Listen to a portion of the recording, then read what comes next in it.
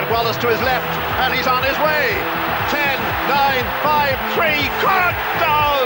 Wonderful try. We have a mole, Jim. Digs like a demented mole there. He just burst through the defence. Just watch this.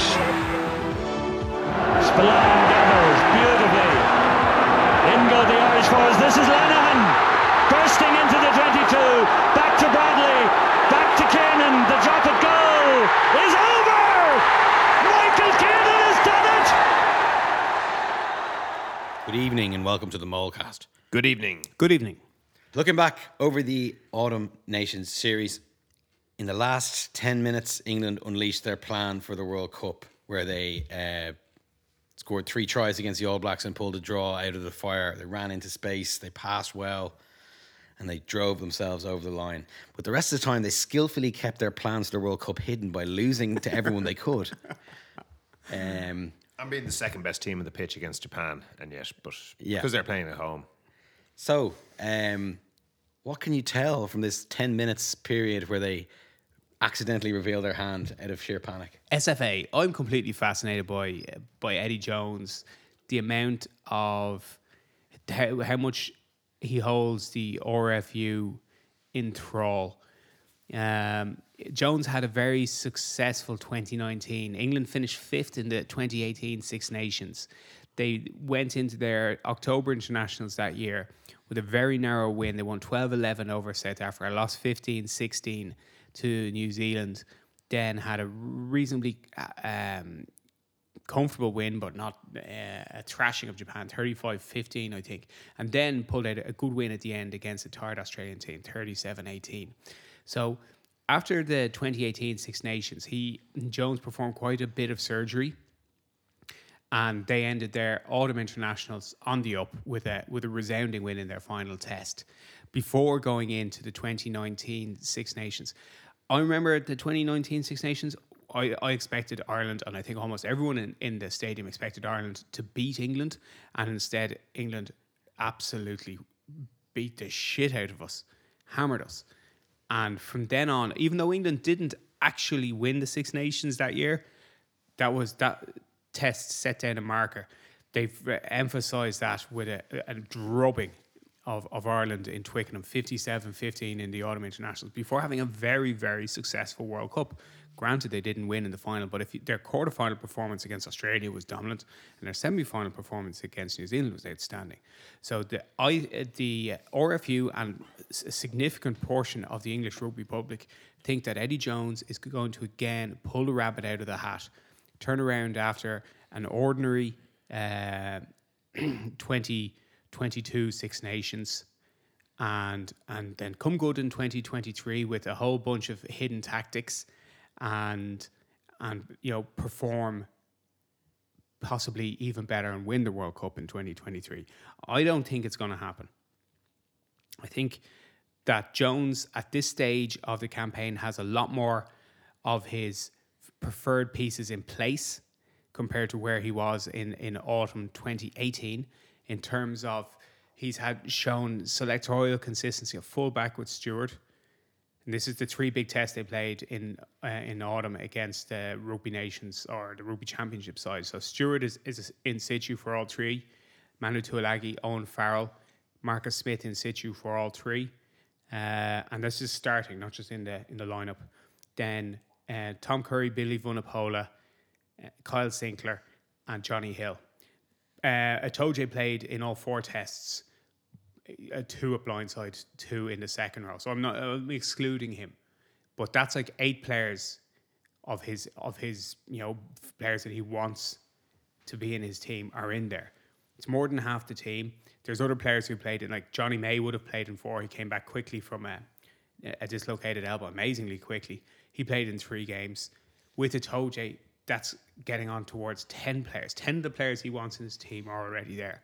So he wants to move on from Youngs, but Van Poorvliet has found the step up much harder than he expected it to be, I think, at scrum half.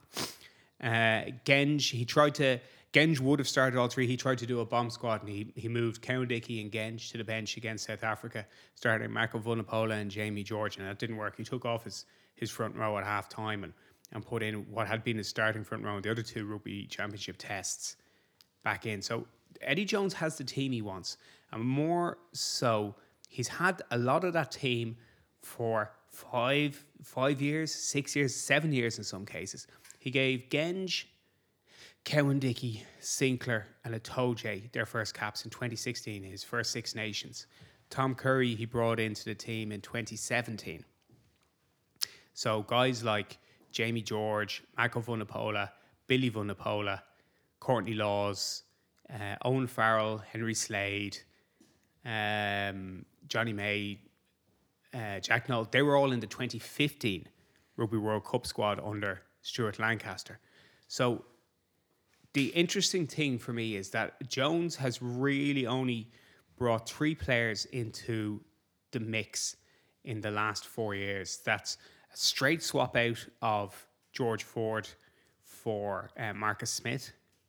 Then he's replaced Elliot Daly with Freddie Stewart, and he's replaced George Cruz with Johnny Hill. So this idea that they're working towards this a different game plan, you're going, well, like, how is it taking so long to make a different game plan when you're familiar with all these players? You keep on picking a lot of the same players, and why is there, like, is it realistic to believe that Eddie Jones operates under a completely different scenario than every other international coach, i.e. win today, win tomorrow? That he's convinced his board that the only important rugby games are one tournament every 4 years? Because that sounds to me like a strong degree of what we in the sporting world in Ireland came to know as board capture from the John Delaney extravaganza. Because like rugby is like, there's a European Championships every single year in rugby called the Six Nations, and England have won it once in 4 years. A country with a huge playing population, and for some of those years France were tragic. So I think that Jones doesn't necessarily have any special tricks up his sleeve. That he's saying, yeah, it's not a straight line because the other teams are trying to beat you, yeah, but also because like you're picking the same players as you previously were for the most part, and they're not responding. Do you have any views on Mr. Jones that you want to share? I thought that I was trying to remember who he picked at half, and of course he picked Ford and Farrell for the World Cup. But I'm trying to remember what he picked throughout that World Cup. Did he pick them to start against New Zealand? Yes, and against Australia. Yeah. So that came good from, because when you were... So I think England played better with one playmaker, even though conceptually, theoretically, I like the idea of having 2 playmakers in the midfield. And you don't have to have them at 10 and 12. You can have them at 10 and 15. Mm-hmm. Or, I mean, if you've got a really good playmaking winger, you can give yourself an opportunity of, putting wrinkles into the game. But, more than likely having guys who are in the middle of the park or having guys who are either side first receiver means 10-12, 10-15 works best. But when they played against Ireland, I thought having Manu at first and Henry Slade at second, having Henry Slade's kicking game added to Elliot Daly's kicking game, added to Farrell, added to Ben Youngs. Added to Ben Youngs, particularly with Robbie Henshaw playing fullback when he hadn't played fullback at all. They victimised us. Meant that they were really well set up. But it also, I thought it suited them. I also think that England's best back row is Curry, Underhill, and one other, which is when you pick 2 small guys, relatively height-wise, it's Billy. Or if they had a big line-out number 8, it would be him, but they don't. Like, they've got Dombrandt or Billy, or else you've got Simmons. But if you play Simmons with Underhill and... You got 3 midgets. Curry, your line-out struggling. Because Maro Toje's, like, not an enormous man, and he'd be one of your second rows. So he's shown a real preference for picking a Toje or Laws or like a a third, second row as his number 6. And he had like 2 playmakers in the middle of the park, neither of which actually I don't think work for him. I think he'd be better off picking, and Underhill's injured, so it's amazing to think that with the amount of players that England have, that they're that reliant on one particular, on guys, very particular guys. But like I think if he had Simmons and Curry playing flanker and Billy, I think he'd be better off with it. Mm-hmm. That was the back row that started against New Zealand. Yeah, so I think that's one aspect of it. And then I think selection-wise, before Stuart Lancaster took over Leinster, which would obviously bias me towards him, I thought he'd done a very good job with making the awkward break with the England 2003 team that was still there in 2011. Like a lot of those guys, if they were still playing, were still in the squad. Like they were really hard to drop. Whereas Lancaster came in the beginning of 2012 to England and made a break. He dropped all of them. Like Wilkinson had made the decision to retire, but Lancaster consciously broke with 2003, which England had been unable to do up until like a few months beforehand, and then had to go through the awkward process of finding guys who could actually play international rugby rather than guys who were deserving of being, the best pros in England at domestic level. And he set it up where there was a good team in place, that when Eddie took over, like if Maro Itoje wasn't a regular at that stage, it was only a matter of time before he grew old enough. Itoje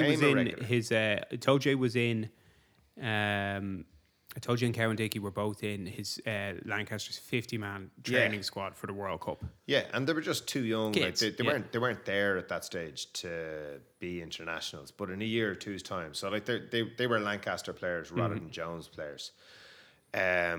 So I'm kind of curious about Eddie's squad building credentials, because I think he's placed a lot of faith in Marcus Smith, but I don't think it's worked. I don't want to pin all the blame on Marcus Smith here, that if they got rid of him, that would be everything fixed. But he's talked a good game over a number of summers about the benefits of bringing kids through and the pressure that they're going to put on players. But it's a summer romance, because if you look at the team that he picked over the autumn time, it's very much his first 15. England weren't really missing anybody. Agreed. And there's very few fresh-faced buccaneering young guys in there. Like it's all tried and trusted, gnarly Eddie favourites. So Eddie says one thing and does another in terms of refreshing his team, and they're the two bits that they're both selection issues. Yeah, they're the two bits that stand out for me about where Eddie's team is at. Because on paper, like I was looking through the team against South Africa, going, that's a strong team. Like not I think his strongest team. He had Porter starting in the wing, which just didn't pan out whatsoever. But like the likes of his front row, so he can go Genge or Mako Vunipola, Cowan-Dickie or George, Sinclair, or step down then to Will Stewart. But otherwise, like that's strong. That's a strong front row and a strong backup front row. And like if you look at playing numbers, England should always be in the semi-finals. 100%. And where else do you go from that? So you can sort of get into the semi-finals with a favourable draw. So England should be in the final every second World Cup. Like it's a failure if you're coaching and he's already done that. He's already averaged out he's had his final appearance. So on the law of averages, he can get knocked out in the quarters of the semis. But like, I mean, given England's player base and given how close, that's one thing. And then given how close to England they're playing the World Cup, like England should be in the final in France.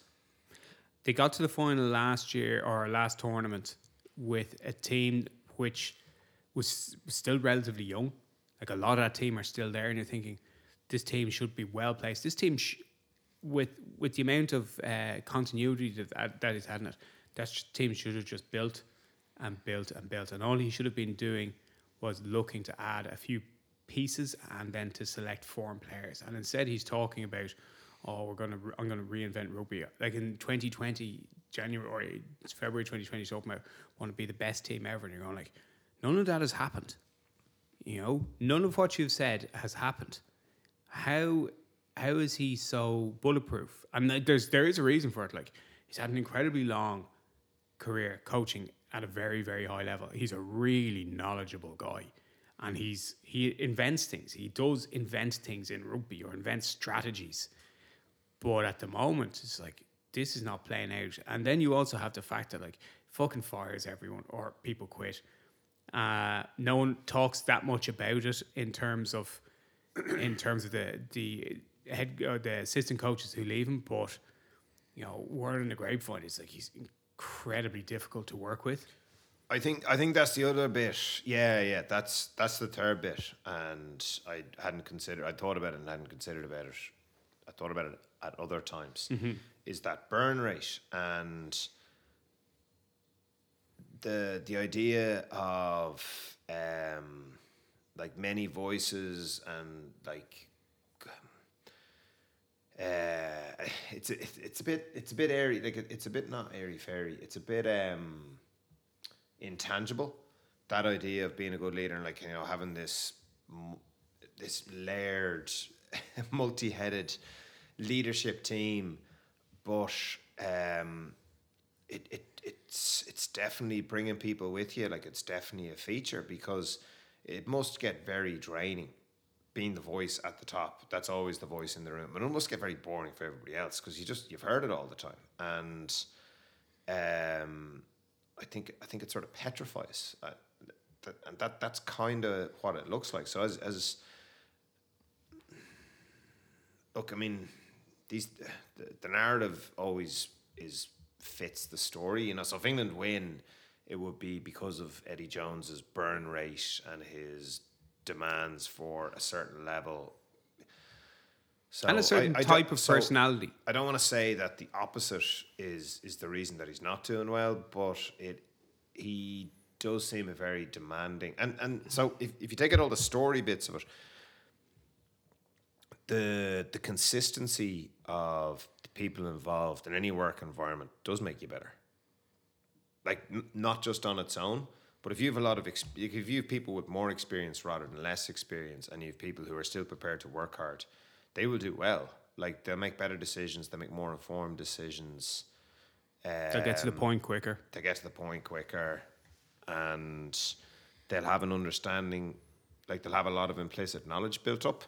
And at the same stage, you have to infuse it with fresh blood, but you also need a culture that's prepared to listen to the fresh blood. Like, and you look at South Africa, and we're talking about Williams, that it looks hard for him going into a team where he's not a World Cup winner. Like that, there is a challenge to going in. That it's not just that everybody has to listen to you. Like if you're talking total nonsense, like people will know these guys are good at what they do. So I guess it's one of the things why rugby's interesting is team games, a lot of different personalities in it, there's a lot of different people involved. And there's a dynamic that you can't capture from the outside looking in. Yeah, and it takes off very quickly. I would just your discussion of the Ireland-England game in 2019 had me thinking that Eddie's big plan will just to be at the World Cup to almost just play against teams rather than, go and present, this is the English style. Like, that team just put the ball on top of our weakness for the whole game. And ran Manu and Billy whenever they wanted to get over the game line on demand. They had the skill set to do it. Like, they had 4 guys who were good kickers, and he chose to play a kicking game against a guy who hadn't played fullback in ages, who wasn't fit enough to play fullback. So they had the skill set to do it, and like it's... But you can see that the team at the that's a challenge. Like the team at the end of the All Blacks match, the skill set is in the players, though. It's England. Like they've thousands of players, hundreds of thousands of players. So it was just a kind of passing thought in my head that is like when he did a lot of blather about sort of shapeless positionless rugby, everyone will be able to do everything. That's sort of bollocks. And to the extent, sort of everyone's already been doing that for ages. Is in like your forwards have to be able to catch and pass now. And they have to be able to run pods, and they have to be able to do this. But still, there's a division of labour. It's not make it up as you go along. And it never was in total football either. But just the idea that that is his smokescreen. Not to say that everything has been going to plan, but you could also imagine them kind of get running horses for courses against Australia and just, picking on their scrum if they have, and Yeah, that's a good point. similarly, just what the teams they need to beat and then see where they get to in the World Cup.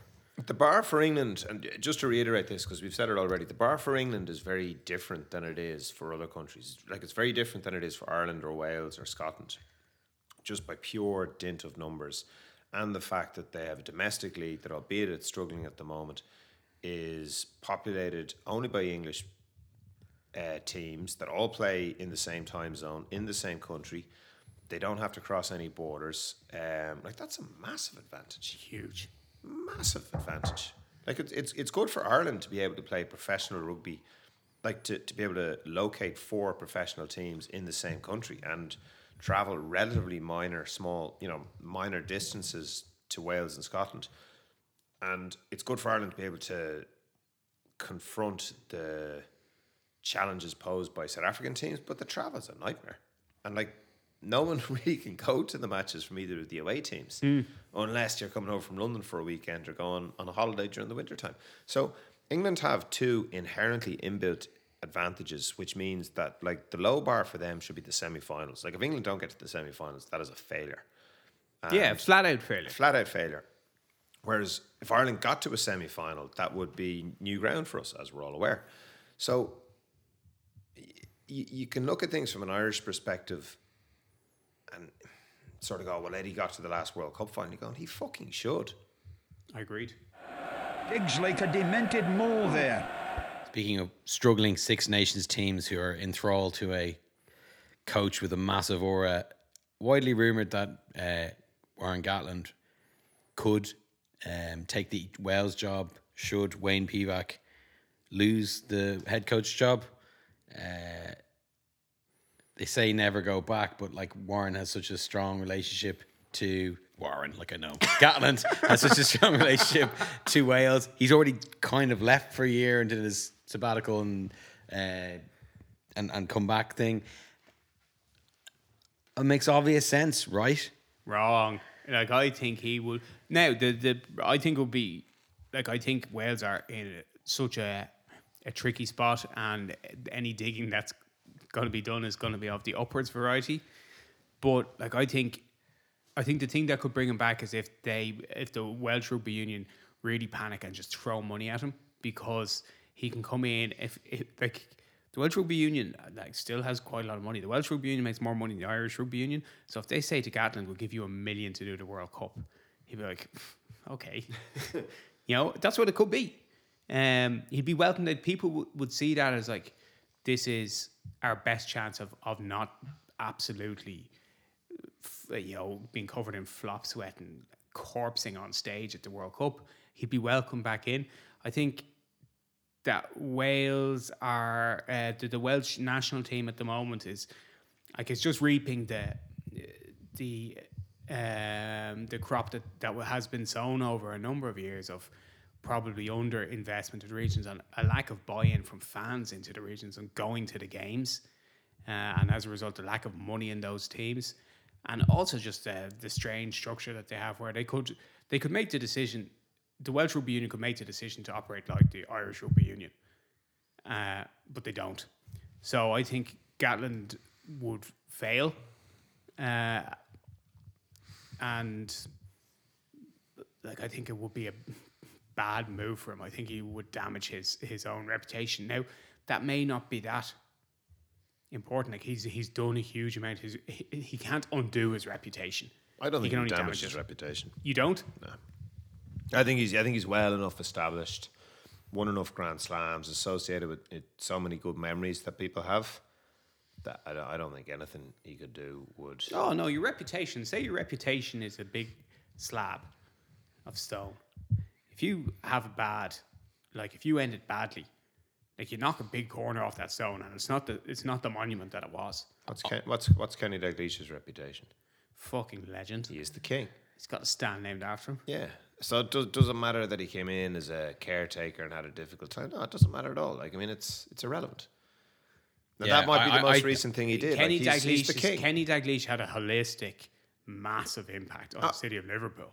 but going Yeah. to like 96 funerals or 90 funerals, like that's a bigger reputation. That's as a human as well. Yeah, so maybe it's an invidious comparison, but I mean, I'm struggling to think of anybody else. Like Kenny was the one that came to mind, but I mean, Moyes. if it's hard to think of someone who's come back, but I think what would happen is if he came back and it went badly, Welsh fans would go, geez, the bloody WRU really stuffed it up again. Because they left Warren out, they hung Warren out to dry. We know he's good, so it must be the WRU's fault because they just get it in the neck for everything. WRFU? WRU? What is it? WRU.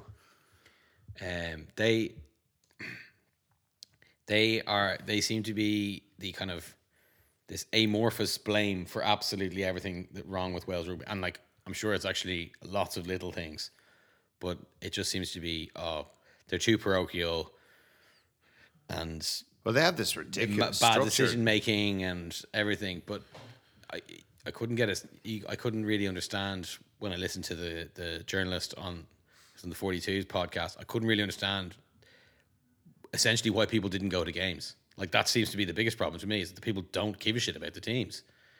But like, why not? Because the WRU don't. That was pretty my favorite. Well, I mean, I really enjoyed that interview, but the way he pronounced WRU was my favorite bit, because it's a mouthful. It's really difficult. It's really difficult to say W and then RU, W and then RU, W RU. So you got to say WRU, even though That's better. So at the top of the game, they have this committee of 12 people who are against the regions, and like they're leading it, whether people realise it or not. That group of people are leading Welsh professional rugby, and they're against it. So it's no wonder that people don't go to the games. Like, and the kind of the narratives that get put around it don't fit. And he made the point that, like, when the Ospreys were good, they got big crowds. When the Scarlets were good, they got big crowds. When the Scarlets are good and they're playing a European match, they can't get enough. The stadium isn't big enough. Like, Welsh people will go and watch rugby, but they have this.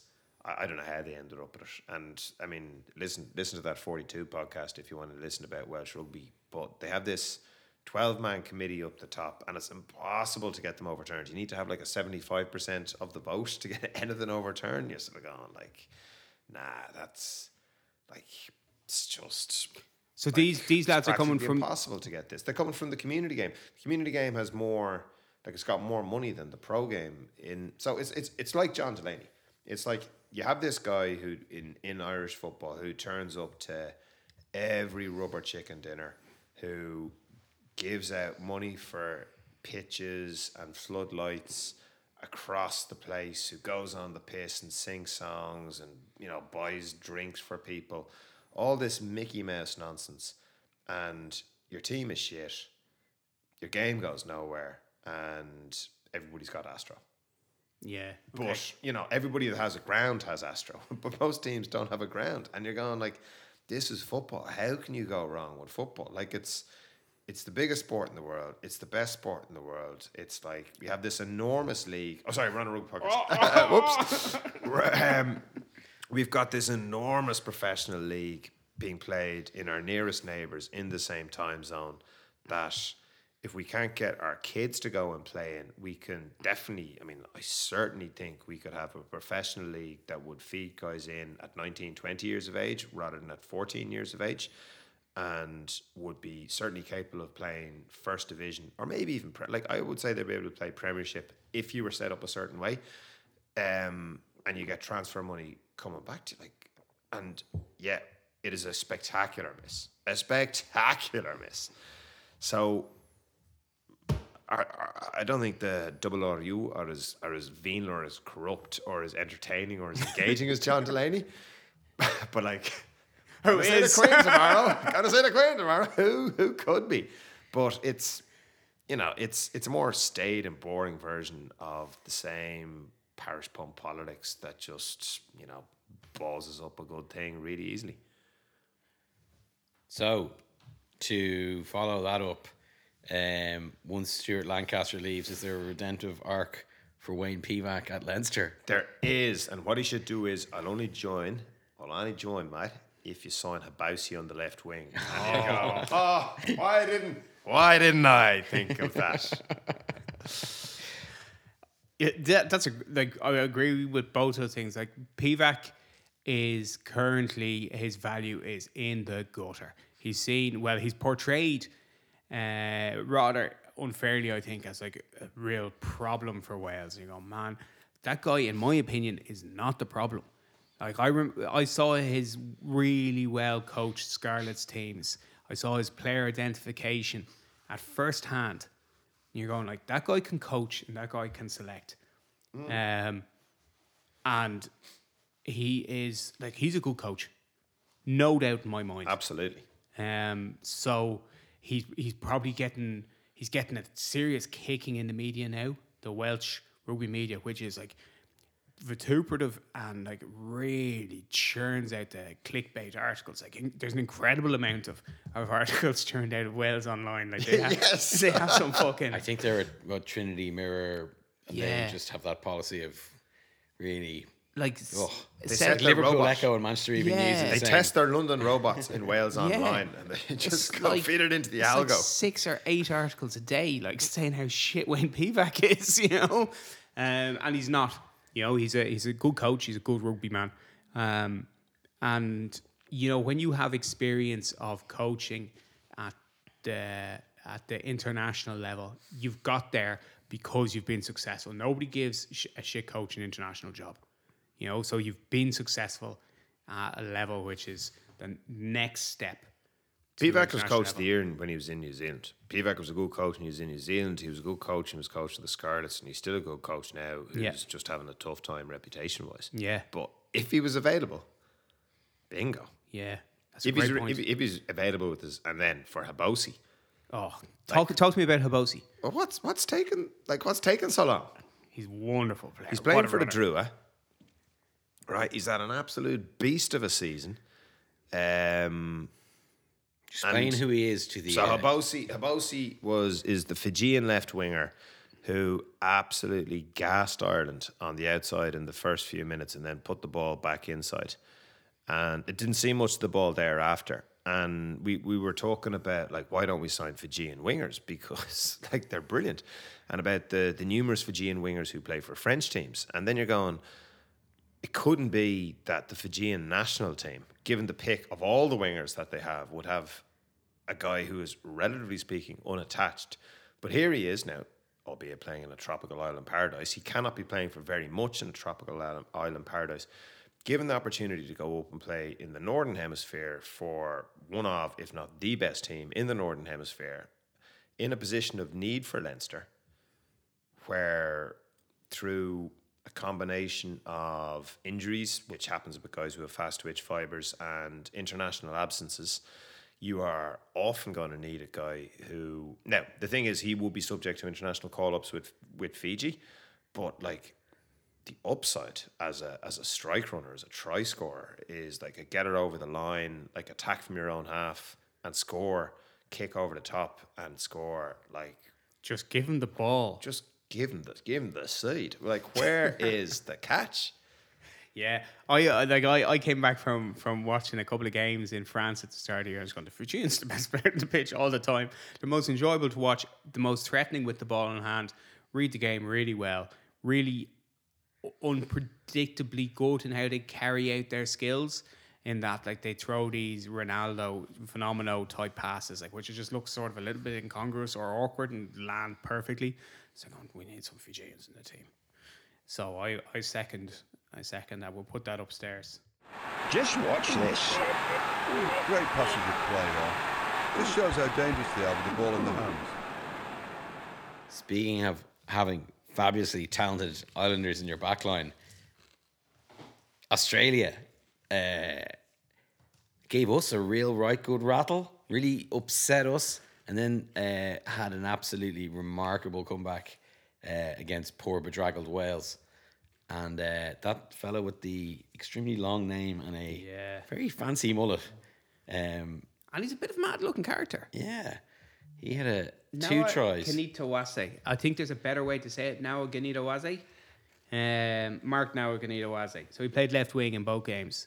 He has the potential to be like there's not going to be like a breakout star like Loma, but he could be the star attraction of the World Cup. That's how good he is. He is fucking splendid player, brilliant in the air, unconventional in terms of his passing ability, brave, abrasive, incredibly quick, tall, strong, rangy, balanced. What a winger. And then you think of the other guys that they can get back into the team, guys who didn't play against Ireland. Karevi, Corabetti. Like that's 3 seriously outstanding open field runners. Added to that, Jordan Pataya and Ikitau. You're going like, you actually don't have enough positions on the pitch to get all those lads starting together, because you have to keep 15 for Reece Hodge, the mega boot. And then you were saying, what about their clapped out halfbacks? I say they're clapped in. Queenslander. Think of if you can get Quade Cooper's first choice and then Bernard Foley as second choice, just literally giving the right passes to those players. That backline has the potential to turn upside down any game against any team, including the South Africans.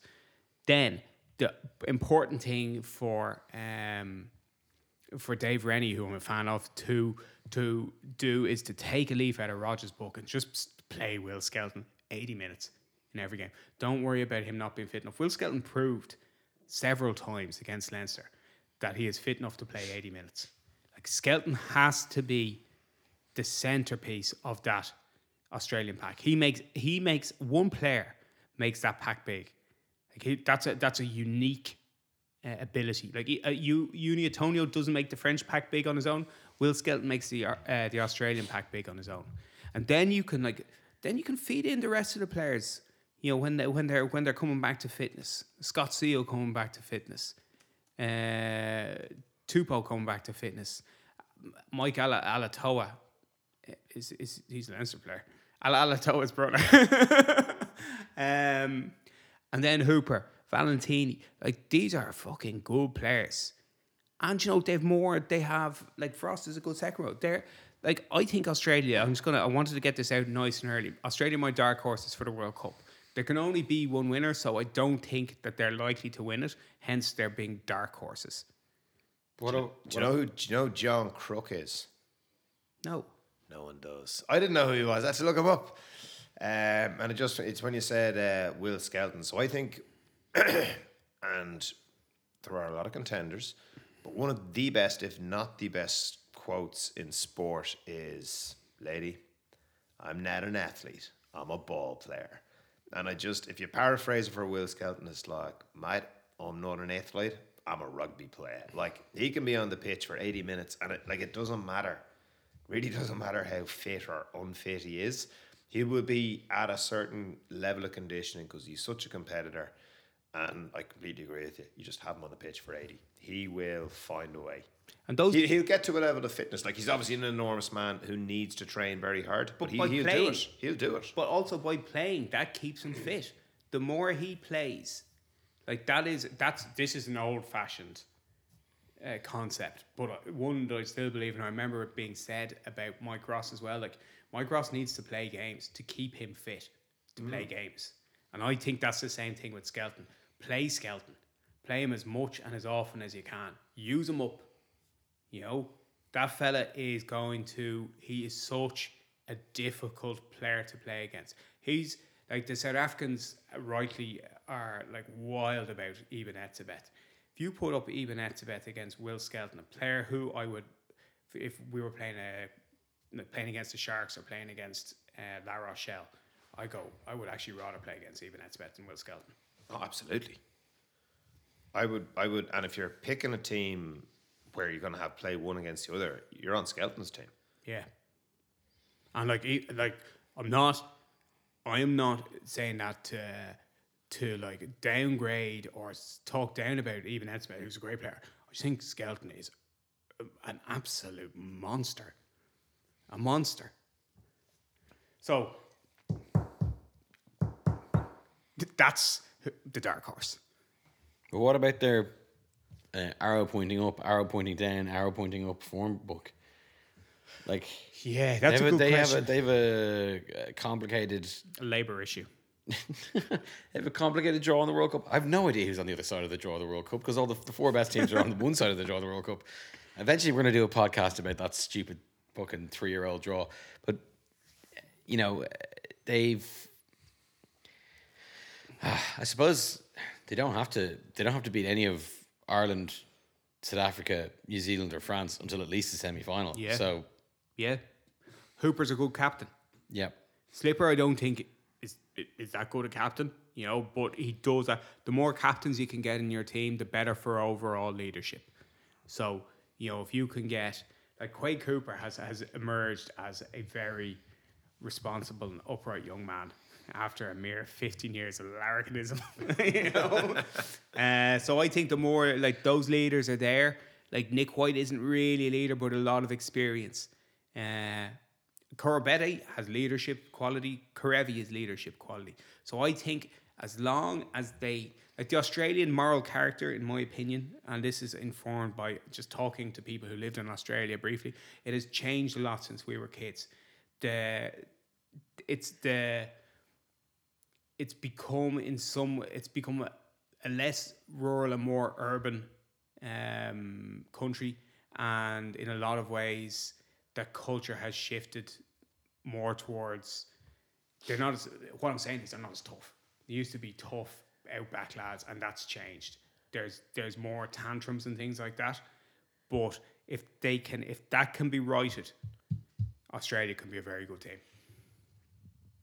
Yeah, because they're clever. I mean, I thought their match against us, aside from being very boring, with loads of fussy refereeing decisions, was a real indication of the fact that teams rate Ireland and are coming up with ways to play against Ireland rather than just, we're playing Ireland before we play Wales or before we play England or before we play France. Maybe not Wales, but like England or France. Mm-hmm.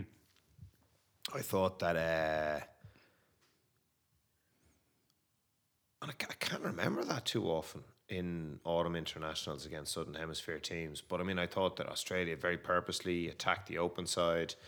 The blind side. I thought, and which means you widen the pitch. Widen. You make the pitch widen. You widen the pitch. I prefer widen actually. You widen the pitch as well as attack, but you're trying to attack down that side. But then they'd cross kick and they'd use their aerial game against somebody that they'd expose out there, and they're sort of going like on a 1-on-1 on a cross kick, like, we'll win this, and like the upside is quite big. Yeah. Because if we win it, we'll probably make a line break as well, you know, or we'll discommode Ireland because it's very difficult for them to get around and get their line speed intact for us to attack.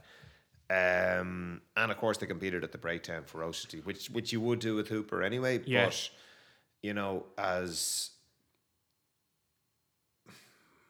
it always surprised me. Like, Johan van Graan did this for one match in charge of Munster, that he really, really targeted the Leinster breakdown, and it really worked. It was in Thomond, and they didn't win. But I mean, I think Will Connors had a worldie in that one, if I'm thinking of the right match. But I remember how awkward it was to play against, and thereafter he never did it again. And I could never figure out why not. Like, what you have to do against Leinster is target the rucks. And Matt Williams wrote about this a few weeks ago. But like, it's not new. You look at the way Leinster play, and you look at, like, to be honest, like Montpellier did it in a match, probably with Jake White coaching them, and it caused a lot of issues. And then they just ran out of legs, and they were playing away. But you go, like, that's how you challenge Leinster, is that, like, you take away the ruck speed.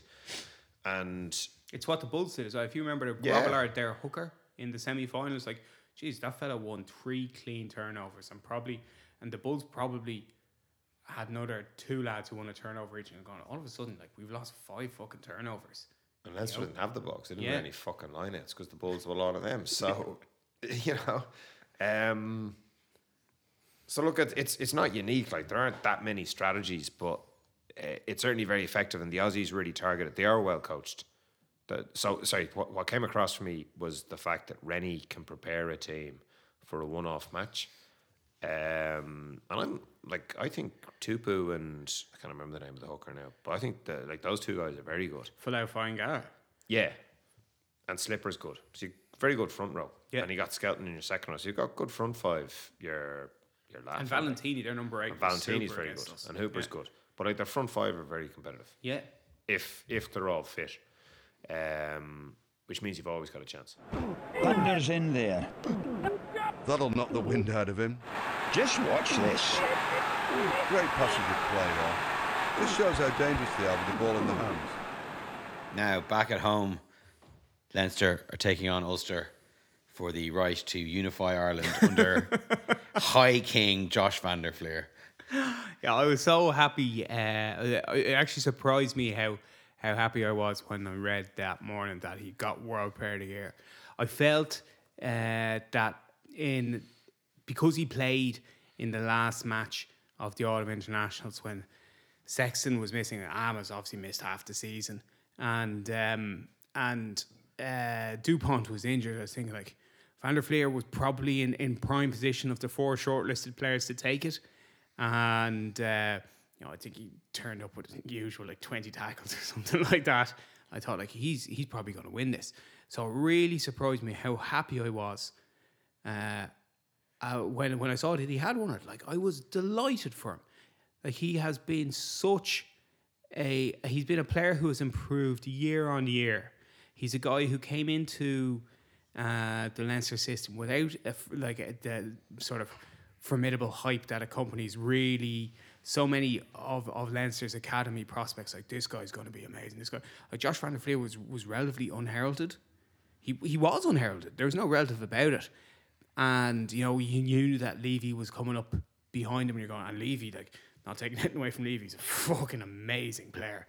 But Levy would probably pass him out the way that, for example, Doris passed out Max Deegan, who won, World Player of the Year in under 20. Van der Fleer kept on getting better year on year on year. I thought in 2019 that he got through that World Cup. He played in all the important games. You're going Josh didn't let anyone down, but he didn't blow the doors off. Ireland's back row didn't blow the doors off in that. And you're going that back row of O'Mahony, Stander and Van der Fleer doesn't work together. I remember thinking that time, probably even writing it and saying it. I was thinking there has to be changes there. 2 of those guys are still in situ, and I would have said at the time that Stander was the best performer of the original 3. So it's just Van der Fleer has once again got better. The biggest element, I suppose, this time round in terms of his progress was the most obvious one. It's the explosive ball carrying. But I would also point back to the games he played against New Zealand in 2016, where he was a really young player in those games. If you look back over those games and look at the carry meters that he made in both those games, the away game in Chicago when he came on very early for Jordy Murphy, he actually carried quite a lot. And then the home game when he had a very big game, and he had a good game again. He was played out wide a lot. Yeah. And he played out around second centre in the home match. I had it wrong. I thought he went off early. No, Jordy went off. Jordy went off. Josh came on, Yeah. and then Josh went off early against France in the Grand Slam in 2018. match in 2018. So I was firmly in that camp of O'Mahony and Van der Fleer isn't physical enough to play international flanker as a combo, and I would have dropped one or both of them happily. And I'm astonished. I'm delighted.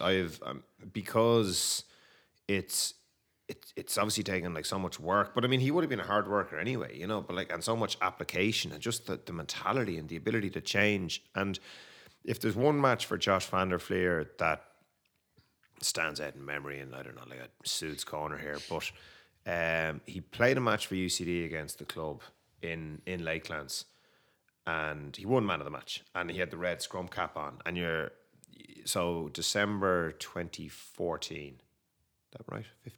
14.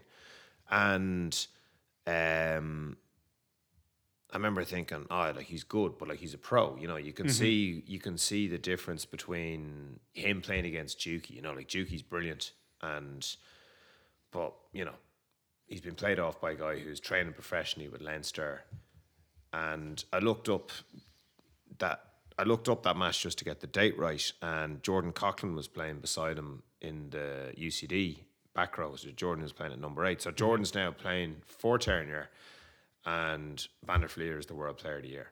And like Coughlin's playing very well. Yeah, but he's not playing as well as Josh Van der Fleer. Yeah. And on the day, you wouldn't, like, on the day Jordan Coughlin was in the Leinster squad, or the wider Leinster. Like he was a pro as well. He was training as well. So the amount that Van der Fleer has applied himself and improved is like simply staggering. It's exactly the word I was thinking of. And it's, as you said afterwards, like his name is on the list. He is in an incredible pantheon of players. Yeah. Like he's McCaw, Duzatoire are the last 2 flankers I can think who... Or sorry, Peter Steph Dutoy, and was Duzatoire after McCaw? McCaw won it subsequently? won it in 2015 as well. And McCaw, so, they're the most recent 3 guys in the back row. Yeah, And Kieran the 4th, Reid as well. Kieran, so absolutely. Like that he's now in that gang. That's his lineage. Like it's breathtaking. Yeah. That a guy who was playing the AIL is in that. Yeah. Is in that group.